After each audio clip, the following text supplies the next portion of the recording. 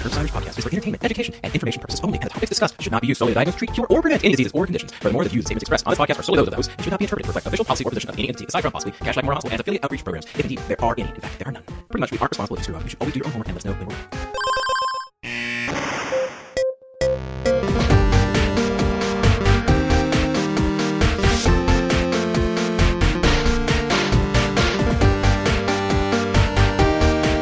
Hey, Paul. Stuart's not here tonight. Well, hello, Matt. Oh, I just want to see what that felt like. It felt terrible. I don't know how Stuart lives with himself. We're going to be talking about lupus tonight, Paul, but first, would you tell the audience what we do on this show? Sure, happy to, as always. We are the Internal Medicine Podcast, and we use expert interviews to bring you clinical pearls and practice-changing knowledge. As per usual, we took the time up front, about the first 10 minutes, to get to know our guests a little bit, so if there's a song in your heart and a smile on your face, go ahead and listen to that. Otherwise, you can feel free to move past it to the good stuff. And just to give you a little bit of a heads up what we did on the show, we spent a lot of time talking about the diagnosis of lupus, how to take a history, what to look for on exam, the basic labs to order up front, and how to kind of interpret those labs. And then we talked about some primary care, preventive measures that you can take for patients with lupus. And then finally, we talked a little bit about the basics of treatments, but we didn't really dive really deep into like the big guns like cyclophosphamide and things like that. Generally, at that point, patients have multiple specialists on board, and we didn't feel that was the best use of our time. So, Paul, why don't you tell them about our wonderful guest, and then we'll get on with the show. Sure, and she was indeed wonderful. We had the good pleasure of talking with Dr. Beth Jonas today. Dr. Jonas is the Reeves Foundation Distinguished Professor of Medicine and the Chief of Division of Rheumatology, Allergy, and Immunology at University of North Carolina at Chapel Hill. Until very recently, she served as the Director of Rheumatology Fellowship Training Program at UNC. Dr. Jonas received her medical degree from SUNY Upstate Medical Center and completed her residency in internal medicine at the George Washington University, where she also served as chief resident. She completed a fellowship training in rheumatology at Emory University. Dr. Jones is a clinician educator and has an active rheumatology practice where she sees patients with a wide spectrum of inflammatory rheumatic disorders. She teaches rheumatology to medical students, residents, and fellows, and is actively involved in curricular development to train both physicians and advanced practice practitioners in rheumatology. Dr. Jonas was awarded the American College Rheumatology Distinguished Fellowship Program Director Award in 2015 and has received a Rheumatology Research Foundation Clinician Scholar Educator Award. And we are thrilled to have the chance to talk to her today about lupus. Something about a wolf and a moon. Does that make sense? I mean, as much sense as they ever make. I think it's fine. So, Beth, the first question we ask on the show, and I guess we could start now if you're ready, is can you give the audience a one-liner about yourself and tell them a little bit about yourself outside of what you do in medicine? Sure. So I'm an academic rheumatologist, primarily a clinician educator, although I have spent some time doing clinical research. I'm a mom of two, a wife. I love to teach, and outside of the hospital, I play the flute and spend time with family and friends. Is that so? You're a flautist. Are you? I was just waiting for you to say it. At what level are we talking about here? Like, are you in like an orchestra just for fun? So I studied music quite seriously before I went to medical school. Actually studied at the Juilliard School many years ago, so was quite an accomplished flautist in a previous life. And now I just play for fun. I play in a local flute choir with a bunch of other, fun flute players. So it's my way of decompressing a little bit and having fun. Paul, you look like you're going to say something. No, you know me too well. The Jethro Tull jokes are just sort of spinning through my mind. I was just do my Ian Anderson now. Yeah, oh, God bless you. We're going to do great. This is going to be a good episode. I would just like to point out to the audience, I love that answer because when lots of people go into medicine, I find that they stop doing hobbies. Maybe I'm projecting, but they stop the hobbies that made them that made them who they were before. They just put their head down and went into medical school, residency, fellowship, post-fellowship, all that stuff. And I love that you've kept it up. So that's just great role modeling for the learners out there. Well, I wish I could say that I kept it up all through residency, fellowship, junior faculty level. I think it's become a bigger part of my life now that I have a little bit more flexibility, but it's always, I think it's very important to have some activities and outside of the hospital that make you whole. Agreed. So speaking of, I'm going to transition to my favorite question. And even though I'm amassing book recommendations and books that I still haven't had a chance to read, I'm still going to ask for one more. So it's, what book do you feel like every physician should read? And it doesn't have to necessarily be a book about medicine or anything related, even just about life, or just a book that you enjoy and read to compensate from the stresses of medicine. So what's a book every doc should read? So I write a lot of prescriptions, and so I'm not going to prescribe any books to my doctor friends or colleagues. But one book that I would say sort of made an impression on me was the book called How Doctors Think by Jerome Groopman, which is now about 10 or more years old. But the reason I think it's really important to read the book, and I thought it was important for me, is that it talked about a lot of the things, it sort of operationalized a lot of the ideas that I think we are feeling in medicine about how we make decisions, the uncertainty in a lot of the decisions that we have to make, particularly in rheumatology, and really the power of listening, which I think gets lost a lot of times in our very busy life. So I would say that that's one medical book that I think was very important to me in my learning. Solid recommendation. I think it's come up probably a couple times at least. Yeah, absolutely. All these book recommendations, myself, and I know multiple audience members have mentioned to me at conferences that they're getting bogged down with all these book recommendations. I think we should keep giving them, though. Absolutely get some culture. Come on. We have a running list on the website for the audience, so you take your time. You got your whole life ahead of you. Just get to them when you can. Listen, PSA, there's more out there than Harry Potter. I'm just saying it out loud. Come at me, but there are other books. All right, one last question before we get into the main topic of lupus. Can you give the audience some career advice that you've gotten that maybe you wish you would have had earlier, when you were coming up in medicine? So, yeah, this is kind of a tough one. I mean, I've gotten a lot of good advice along the way and a lot of good mentors and physicians that I've worked with. And I'm not even sure if someone gave me this advice or I sort of concocted it on my own over the years. And that is, we're always taught, particularly as young women, that we can do everything we want to do. And I took that to heart. But what I realized is you can't do it all at the same time.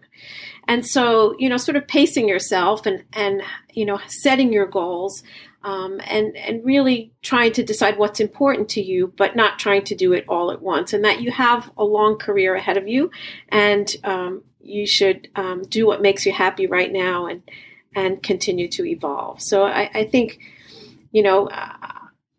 I talk to a lot of young physicians in my position, and I try to encourage them to be mindful of that and to really not to try to do everything at the same time.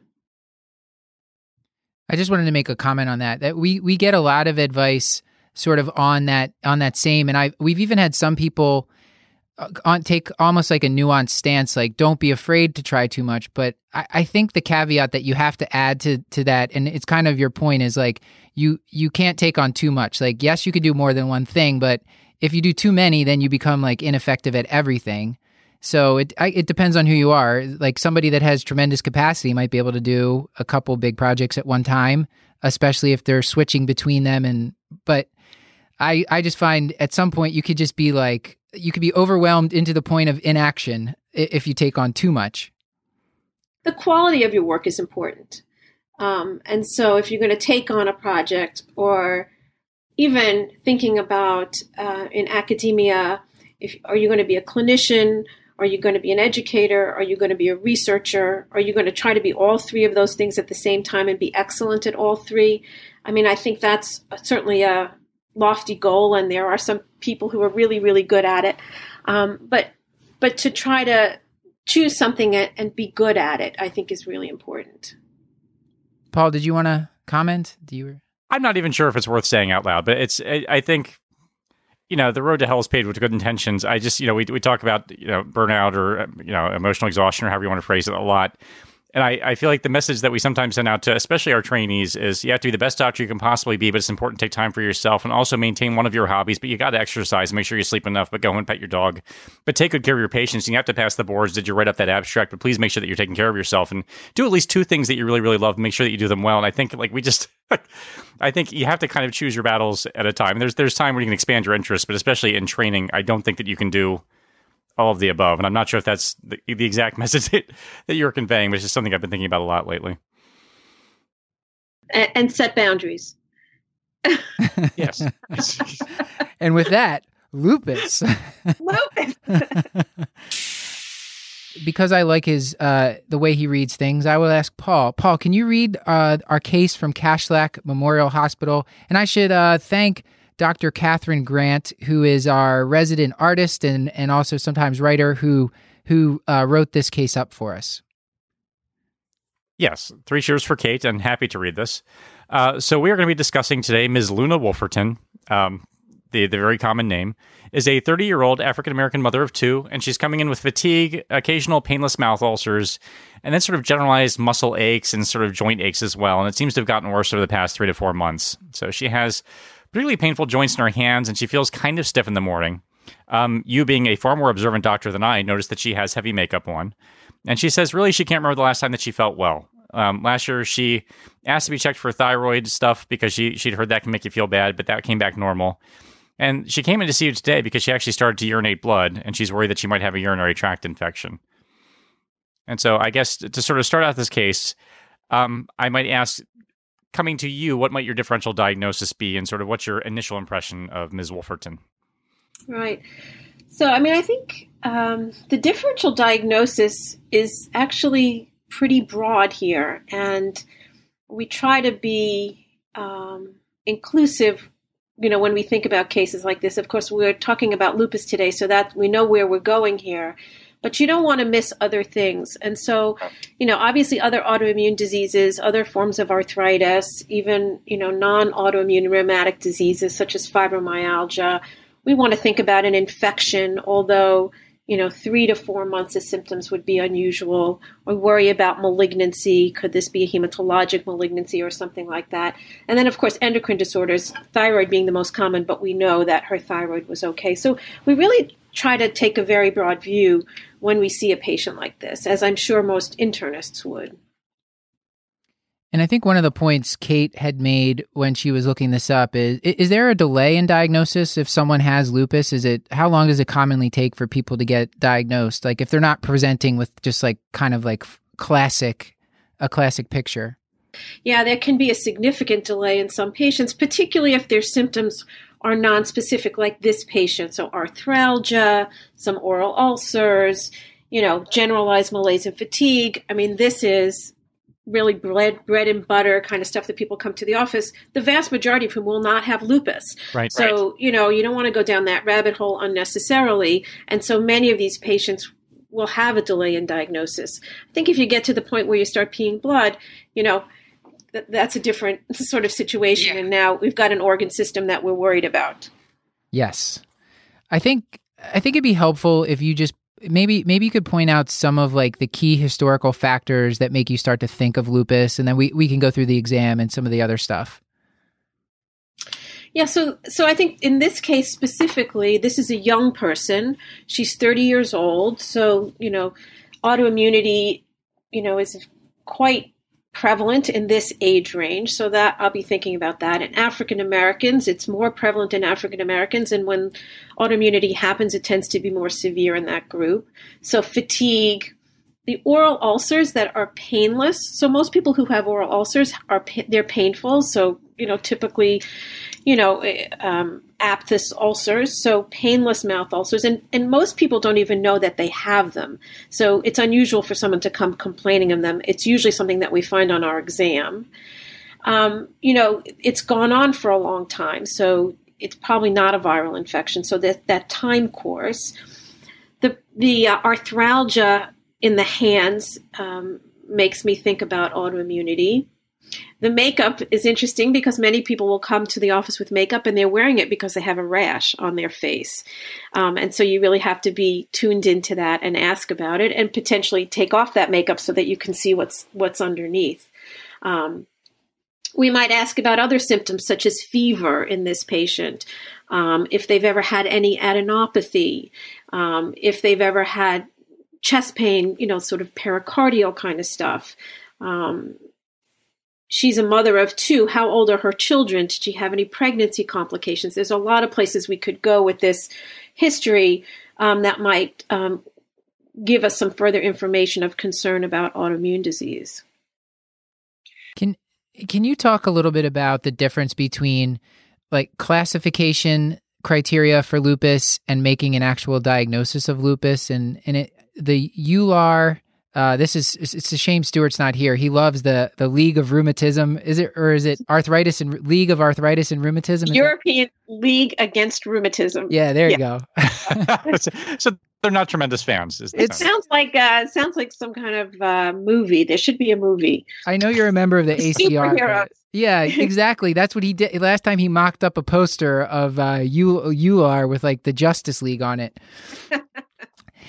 So EULAR and the ACR recently in 2019, they kind of changed the classification criteria for lupus.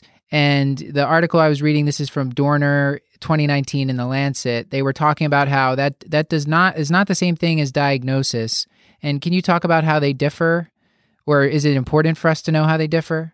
Well, it's important to know because, the classification criteria, and this is true for almost every rheumatic disease that has criteria, are really designed to identify patients to enroll in clinical trials and not really to make a diagnosis at the bedside. Having said that, the domains that we're looking at and the way you approach this can be very valuable in the clinic.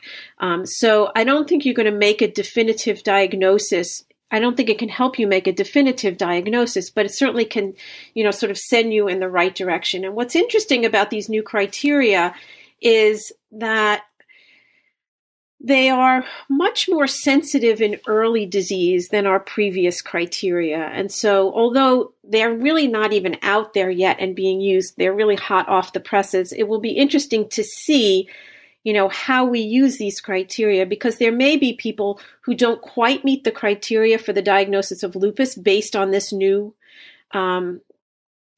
classification, but we know that they're on the road to developing lupus and what happens to those people. So I think we're going to be able to study our patients much better, having these criteria out there and people using them in the clinic. But, there's a tendency to use them to make a diagnosis, but they're really designed for clinical trials so that we know that we're enrolling patients with lupus in trials.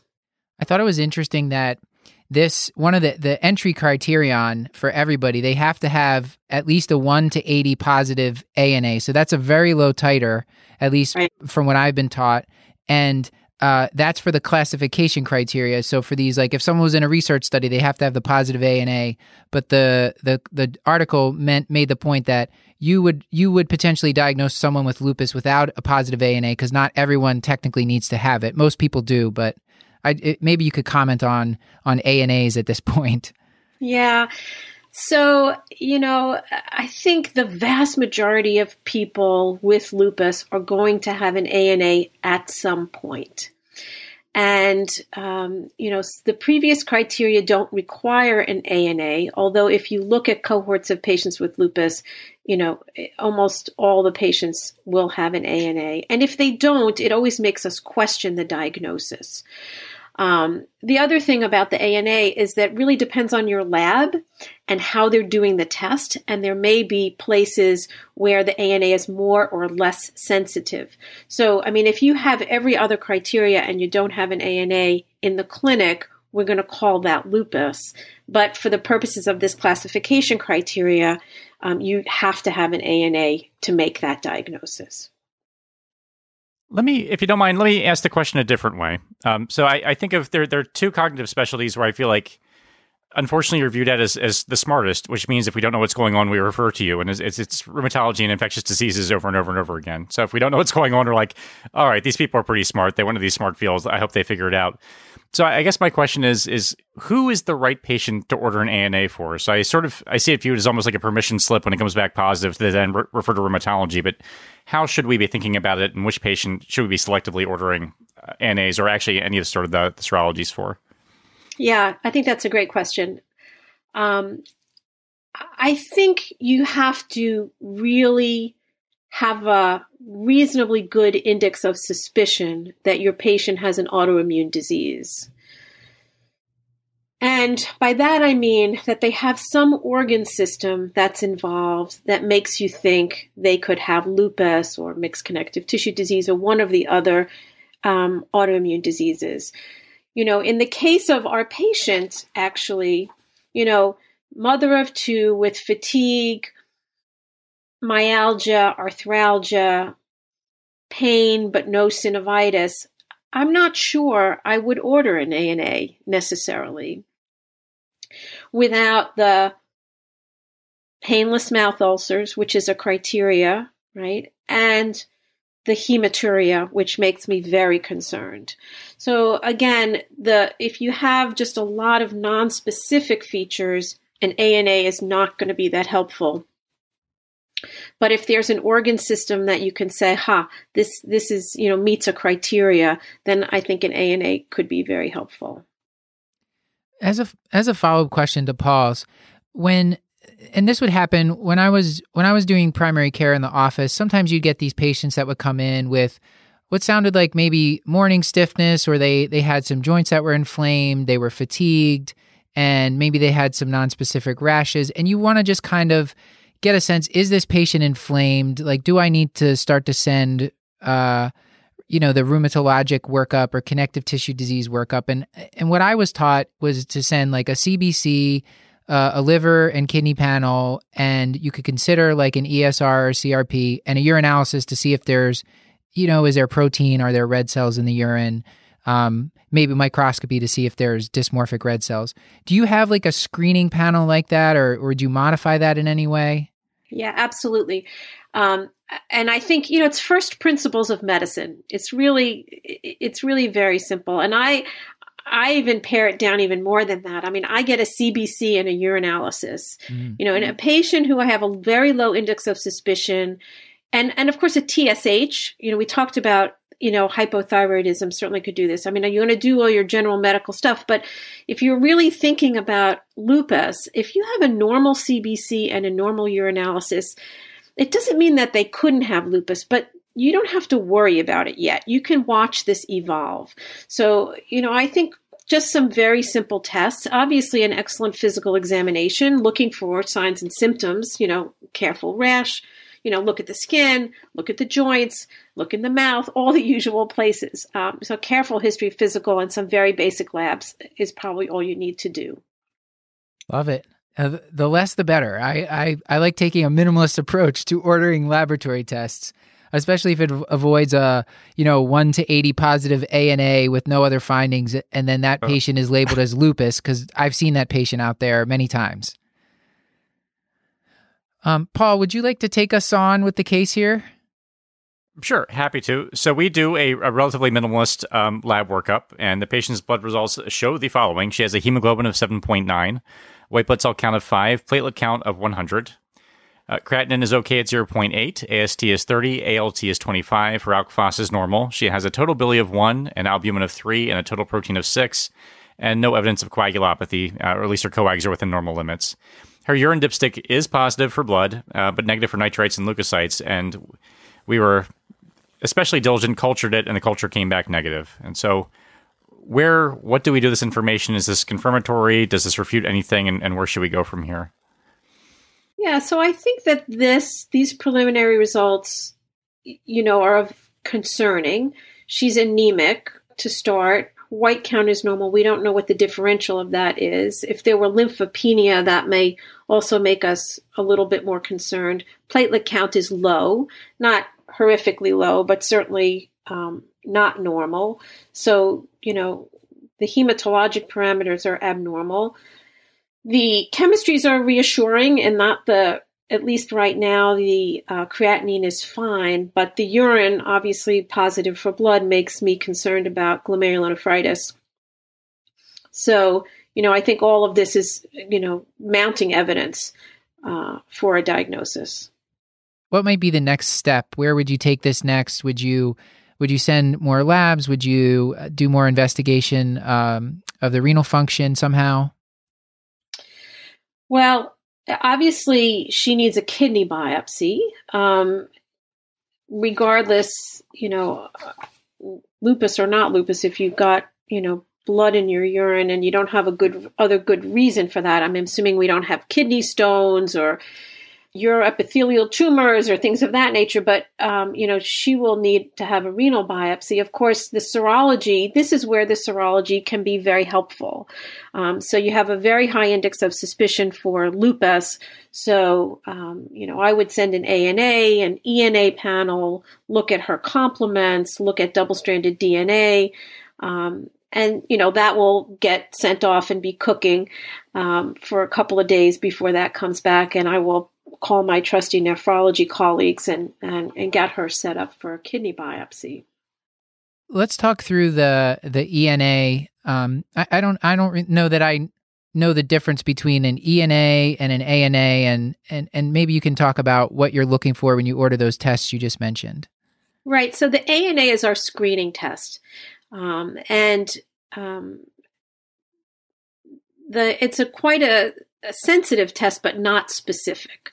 So 10% of healthy women are ANA positive. But if you're concerned, as I am about this patient, the ENA panel, it's a panel of antibodies. It may be different in different hospitals. In our hospital, you get an anti-Smith antibody, you get a Rho antibody, a La antibody, an SCL70, an anti-Jo1, and an RNP antibody, but that may be different in different labs. And those antibodies have much higher specificity for certain autoimmune diseases. And in lupus, the Smith antibody is highly sensitive for disease, as well as antibodies to double-stranded DNA. And particularly in a patient with lupus who we are concerned about renal disease, the presence of a DNA antibody is very suggestive and helpful in informing that diagnosis, because we know that the level of the anti-DNA antibody may correlate with renal disease. So that's where your ENA panel and your antibody to double-stranded DNA would come in this case. The complement C3 and C4 can also help you. They're typically low in patients with very active lupus and also may correlate with renal disease. Excellent. I feel like I learned this a long time ago, and me flashing back to screwing up mix-up questions just left and right. This is great. So, do we have enough to call it lupus in Ms. Wolferton at this point, or can we give her the formal diagnosis yet, or what else do we need to sort of get her across the finish line? So that's an interesting question, and it really depends on whether you're going to count the criteria. But a minute ago, I told you, you really don't need the criteria to make a clinical diagnosis. Right. I'd like to see the serology. I think that would really help me. Without a kidney biopsy and without serology, I don't think we're quite there yet, because the question is, could this be something else? Could this be systemic vasculitis with the glomerulonephritis? Certainly possible, although generally we don't see thrombocytopenia in that case. So I think we're close, but I would like to see either the kidney biopsy or the serology before I said with certainty that that's what this is. But I think we're pretty close. And I guess my other question is, as you're sort of circling in, this is bewildering to me as someone on the wrong end of the bell curve in medicine, but, explaining it to a patient in terms of what a diagnosis of lupus means, like how do you explain sort of what you're looking for and what the diagnosis actually means when you're talking to it about with a patient? Right. So a lot of that discussion really depends on what clinical manifestation the patients have. So in this patient, who we're very worried about kidney disease, the discussion is going to go quite a bit differently than it would go with somebody who has some, arthritis and a rash. In this case, I think, we want to impress upon this patient the seriousness of this particular problem and the importance of making a diagnosis, because we know that if we can make a diagnosis now, while her kidney function is good, that treatment could certainly preserve that kidney function. And because she is a young African-American woman, she's at high risk of progression of her kidney disease. So I think the most important thing at this point is, to have a discussion about the impact of the lupus potentially on her kidneys and the importance of doing a careful workup, getting a kidney biopsy, and getting her into treatment. In patients who have milder symptoms, you have a little bit more time to, meet with them and talk with them about lupus. Many people don't understand what lupus is. I think a lot of doctors don't know what lupus is.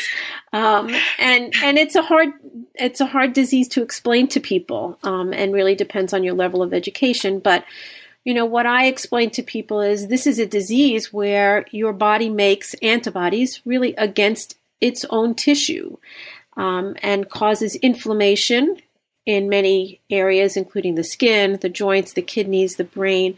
Really can involve any organ system. And the important part for the patient is that we need to get that inflammation under control with, medications and careful follow-up.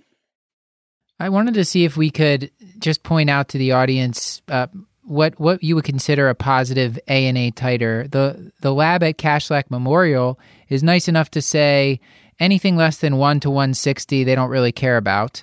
I know that the paper that I quoted earlier has it set at a 1 to 80, but less than 1 to 160, I mean, I don't know what if you use something, or if it's more just like that's just one part of a multifactorial thing, and if the patient looks like lupus, it doesn't matter. Yeah, so we mentioned earlier, it's possible to have lupus and have a negative ANA. So I think you have to put that into that context. And a lot will depend on the clinical presentation. So if I have a patient who has no signs and symptoms of systemic lupus, and someone orders an ANA and it's 1 to 160 or 1 to 320, it doesn't make them any more likely to have lupus if they don't have any signs and symptoms. So it's really hard to know what the titer means in and of itself. Okay. Generally, anything less than 1 to 80, I don't even look at. But if, someone has, hematuria, thrombocytopenia, and 1 to 80, well, that's worrisome. Thank you. I think that's clear. Hopefully we hammered that one home, Paul. What do you think? I think we'll still have, I won't name the specific specialty, but there'll still be order sets that will still throw back ANAs of 1 to 80 that will shed a single tear over, not know what to do with. But I think this will help our listeners. I wanted to know, so you mentioned that some people just have more time. They have just joint or skin findings.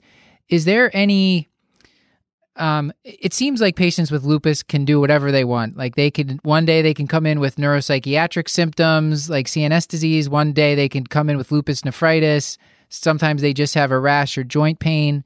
Are there any like big kind of phenotypes that you split this into, or is it just like every patient is rewriting? They're all snowflakes. Yeah, I think that's a very good question. And I don't think there are any hard and fast rules about this. And like a lot of what we do in rheumatology is we follow patients very closely, really to get a sense of what their disease phenotype is. And people usually will declare themselves pretty early on if they're going to have very severe disease. So most patients with lupus who are going to develop nephritis are going to do so in the first few years of disease. That's not to say they can't develop it later on, but the most of the time, if you're going to have severe renal disease, you're going to do that in the first few years. So, it's pretty unpredictable at its onset. But within the first year or so, people generally sort of declare themselves about what path they're going to be on. But, not everybody follows all the rules, and all bets are off some days. Beth, I wanted to take it onto the treatment a little bit. Let's start by just saying, like, you already gave us your spiel about how you explain to patients what lupus is, and let's make her disease a little bit less severe. Let's make it so we don't really think this is lupus nephritis. So probably something where, as a primary care doctor, we would probably feel a little bit more comfortable taking some sort of role in this. How would you counsel the person who just has maybe skin and joint involvement, maybe some mild cytopenias? How do you counsel them about lifestyle modification? Right.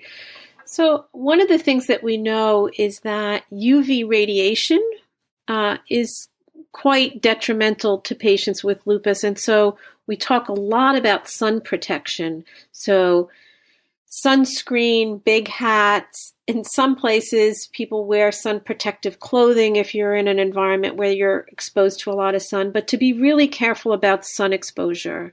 That's very important. Smoking cessation is something else we spend a fair bit of time on. That's really very important. Cardiovascular disease prevention, patients with lupus and patients really with other systemic autoimmune diseases are at higher risk of cardiovascular disease. So in as much as we can limit other risk factors such as hypertension, hyperlipidemia, obesity, all of those things are going to be critically important to a patient with lupus. And other than the obvious cardiovascular benefits of tobacco cessation, are there any other especially deleterious effects of smoking in someone who's living with lupus? Yeah. So there's some evidence that smoking is actually an environmental trigger for autoimmunity. We know that for certain in rheumatoid arthritis, and it's probably true in lupus also. So that's in case you needed another good reason to stop smoking. What about physical activity? And I know other people have made the point on the show to phrase it as physical activity or just being mobile instead of calling it exercise, which intimidates a lot of people. Right. Well, we are on that bandwagon big time in rheumatology. Physical activity is probably very, very important. Many of our patients are at high risk of osteoporosis, and weight-bearing physical activity can ameliorate some of that. So, and also moving your joints keeps them from being stiff or sore. So there's a lot of benefits to being active, preventing obesity, which we know is bad for everybody, but particularly for patients with lupus who may also be on corticosteroids or other medications that may exacerbate that risk. And we've asked this before. We asked one of your colleagues, Dr. McLean, Robert McLean, about this when we were talking about rheumatoid arthritis. Anti-inflammatory diets. What do you think about those? Do those exist? Do they exist? Well, yes, they exist, and people promote them. Do I think they're valuable? Not in my clinical experience. I just don't think that there's any data that says we should, advise our patients about that. Having said that, many of my patients will come to me, with a list of the diet, and this is what they're going to do, and I don't object to that, but I don't counsel people about that. Very good. When I wanted to ask a practical question, patients with lupus that's active, they're exposed to a lot of steroids. We'll talk about the treatment in a second here. You mentioned the bone disease. Just as from a practical perspective, like for a 30-year-old woman, let's say she's going to go on steroids, when would you start? Would you check a baseline bone density and then you just follow it every so often, or how do you approach that in her? Let's say she's going to be on 10 milligrams of steroids for a while. Yeah, I probably would not. If someone's going to be on low-dose prednisone for a short period of time who's 30 years old, I probably would not measure a bone density. The utility of a bone density in that age group is really pretty limited. And I want to just remind our listeners that we would not be looking at T-scores, but we would be looking at Z-scores in women who are premenopausal. But if I have a patient like that who's going to be on low dose for a short period of time, I would probably advise calcium, vitamin D, weight-bearing physical activity, and leave it at that. If I have a patient who's had a fracture or who's going to be on high doses of corticosteroids for a while, then I might consider getting a bone mineral density. Should we talk vaccinations, Paul? What do you think? It's never the wrong time to talk about vaccinations. Anything particularly indicated or contraindicated in someone who's being actively treated for lupus? So, patients with lupus should get all of the routine vaccinations, obviously influenza, pneumococcus, all the age-appropriate vaccines. Where we have to be careful is with live vaccines. So if you have a patient who's on immunosuppressive medicines, prednisone greater than 20 milligrams, or let's say the patient was on mycophenolate, then or cyclophosphamide, then you would want to not give a live vaccine. But patients with lupus who are not immunosuppressed can have live vaccines safely. The one thing that always confuses me is when someone is on immunosuppression, what's your threshold for putting them on like trimsulfa to prevent PJP, whatever, pneumocystis pneumonia, whatever we're calling it these days, and maybe if they become neutropenic, that sort of thing. Do we need to worry about that in primary care, or will you handle that for us? Yeah, we will handle that for you. And there's really not good guidance for patients with lupus on high doses of corticosteroids. They're actually, the best data for that is in our patients with vasculitis, where we know that prophylaxis can prevent PJP. But it's a controversial area, and there's no established guidelines. And so we, in generally, if patients have underlying lung disease, we're likely to prophylax them. But if they don't, we do not usually prophylax. That will continue to remain a mystery, Paul. I think we tried to do one of our journal club, which we call it Hotcakes. We tried to do a Hotcakes episode and talked about that a little bit, but it was about vasculitis because we were trying to extrapolate it to this, but it still seems like a mystery. So we'll leave that ball in your court. Well, let's talk about this case. You kind of phrased it earlier. You said someone who has more minor disease, maybe just some joint and skin disease. We actually, when we took off her makeup, we saw she had a malar rash, and she had the inflammation of her joints in her hands, and she's got this fatigue. We'll take she doesn't have any renal findings, just the cytopenias that we mentioned. How might you approach the treatment, and what's a workhorse drug for lupus? So in that case, I would certainly put this patient on hydroxychloroquine. And hydroxychloroquine, an antimalarial, is a drug that I believe every patient with lupus should be on unless there's some contraindication to that. We know it's helpful for skin disease, for the arthritis. If the cytopenias are severe, it may warrant more aggressive therapy than hydroxychloroquine alone, but with a platelet count of 100,000 and some mild anemia, I think that may be fine. Can I ask, probably what is a stupid question, but it's never stopped me before, but sort of fundamentally, what is our treatment goal? So especially with the hydroxychloroquine, are we hoping for symptom amelioration? Are we hoping to prevent organ dysfunction? Are we hoping for sort of resolution of skin findings, all of the above? So what are we actually treating to when we start medications for lupus? Right. So we're really treating to control the degree of inflammation. So someone may have cutaneous disease. You want that to quiet down. They may have arthralgia or arthritis. You want to treat that. There's also good evidence that patients on hydroxychloroquine are better protected for the development of major organ involvement. And that's the reason that I always encourage my patients to stay on their hydroxychloroquine, because there's evidence that it can be protective of more severe disease. Is the dosing there important for us to know? I was reading it used to be higher, and now it's 5 mg per kg. Yeah, we used to treat 6.5 milligrams per kilogram was the highest dose, and now based on our concern about retinal disease, it's recommended that the top dose should be 5 milligrams per kilogram. And then patients need to have baseline eye screening just to make sure that their retinas are normal at baseline and to document anything that's abnormal. And then we generally recommend that our patients get screened by the ophthalmologist once a year with a dilated eye exam. what's your threshold for adding on therapy? Like, what would cause you to give this lady steroids?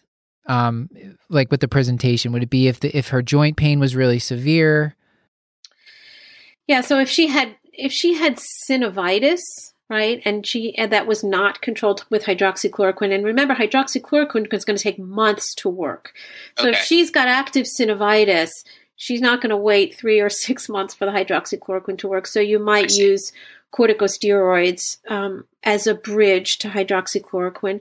The other thing that can be very helpful, now again, this is in a patient without renal disease, is using methotrexate. Like we do for rheumatoid arthritis, methotrexate can be useful for the arthritis associated with systemic lupus. Again, with the caveat, if there's renal disease, you would not use methotrexate.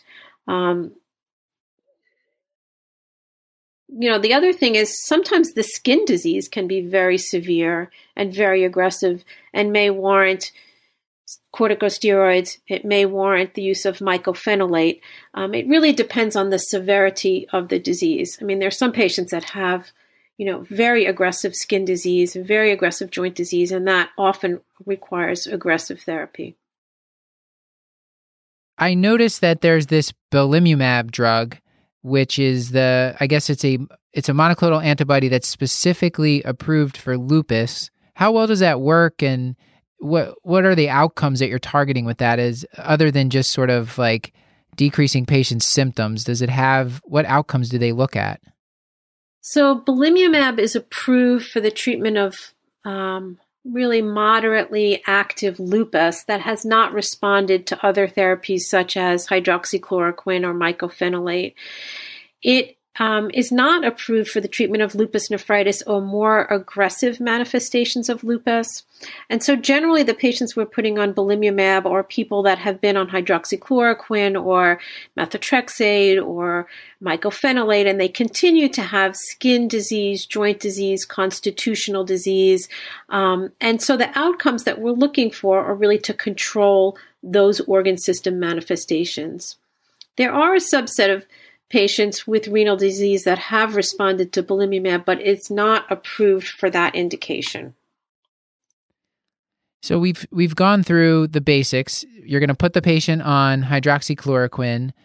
That's going to take a long time to work, so we'll have them on some prednisone in the meantime, and maybe methotrexate or mycophenolate, depending on how severe the disease is. Are those sort of the frontline agents, or are we missing anything there? So azathioprine is another drug that can be very helpful for some patients, particularly for skin disease and, pleuropericarditis and other milder manifestations of disease. So I think I'm getting this a little bit. It just seems that like patients, I have to admit, I never, until I was like kind of prepping for this, like I knew hydroxychloroquine. I just didn't realize how important of a drug it was for patients with lupus. And it seems like people are so cavalier about just holding it, or maybe patients are like, oh, I don't take that, it doesn't work. But maybe they're not getting the full picture. And, they know steroids work. I imagine they can feel that quicker, and that's why. Mm-hmm.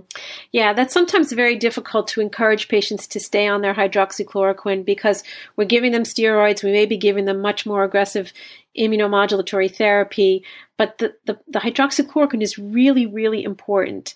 And so I always, when I'm seeing my patients, try to hammer that home every time I see them, the importance of that. So I think we've really gone through a lot. I know we could really get into the weeds with like the treatment of lupus nephritis, but I don't know that that's really within the scope of the show, especially since a raumatologist and a nephrologist are probably going to be really managing that. I feel fully equipped now. I feel like I'm ready. So good. Thank you. I mean, we talked about how to diagnose. We talked about the basics of treatment, and then we talked about the preventive measures. I have a pretty good sense there. I don't know that I know there's some things Kate had mentioned we could ask about drug-induced lupus, but I'm not sure if that's is that common enough, Beth, that you think we need to know about that? I actually think we see a fair bit of it. And, the other thing I might mention is when we're talking about these ANAs that are positive and we're not sure where they're coming from, oftentimes many medications can cause your ANA to be positive, and some of them are the medicines that cause drug-induced lupus. And so the other thing I would tell our listeners is that, if you see a positive ANA, you also want to adjudicate the medication list to see if there's a drug on there that may be the culprit. Not every person who has an ANA from a drug is going to develop symptoms of drug-induced lupus, but that can happen also. It tends to be in general milder than systemic lupus, more likely to give you sort of skin and joints and not usually a lot of other major organ manifestations, occasionally pleuropericarditis. And are there any particularly notorious medications, say ones that are given in the hospital all the time, say even unnecessarily for blood pressure, that sort of spring to mind when you think of... Say like hydralazine? I mean, just spitballing here. I mean, not thinking of anything specific, but... Yeah, so hydralazine is one that, we see. Procainamide also highly associated. INH is associated with drug-induced lupus. Minocycline, we see occasionally a teenager who's been on minocycline for acne who will present with either lupus or vasculitis related to the drug. So, there are some common drugs out there that we see. All right. Well, as usual, Paul, I stand corrected. Drug-induced lupus. It's out there, people. Well, Beth, this has been so much fun, and I wanna let you get back to your evening. So I'll ask you if you have favorite take-home points about lupus that you wanted to give to the audience. Favorite take-home points. Well, I think we talked quite a bit about the ANA. Having an ANA does not make a diagnosis of lupus, although it may make you concerned and go do careful history and physical. That's very important. Patients with lupus need to be followed very closely because almost any organ system can be involved. They need to understand the importance of careful and close follow-up and taking their medications. And then also, because it's a multi-system disease, we often rely on our other colleagues in other specialties, particularly our nephrology colleagues, occasionally our hematology colleagues. And so it's often a team effort when we're taking care of our patients with the most severe disease. Yes, I've noticed patients with lupus tend to accumulate specialists. It's a common theme. Well, before you go, did you have anything you'd like to plug? Websites, blogs? Are you publishing fan fiction of any? Any albums coming out? Anything dropping soon? Any albums? No, I'm not. I don't have anything to plug. All right.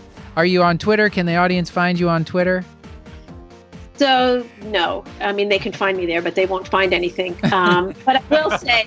but I do want to plug the Thurston Arthritis Research Center at the University of North Carolina at Chapel Hill, which is where I work and where I collaborate with many wonderful colleagues.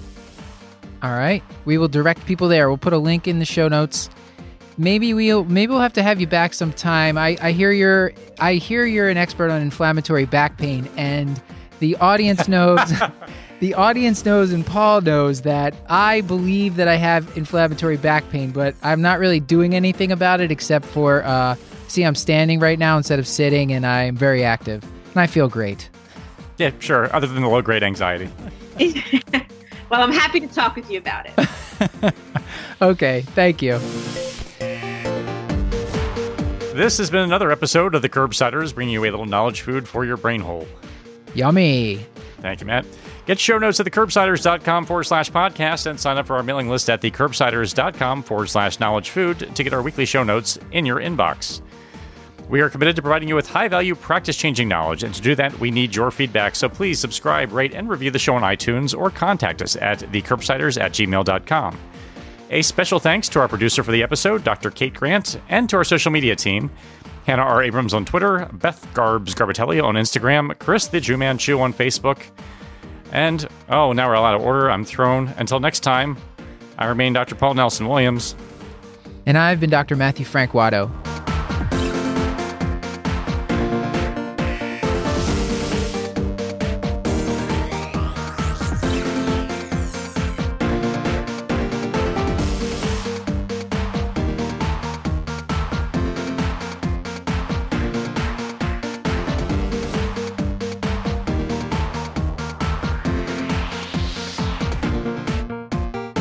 Say goodnight.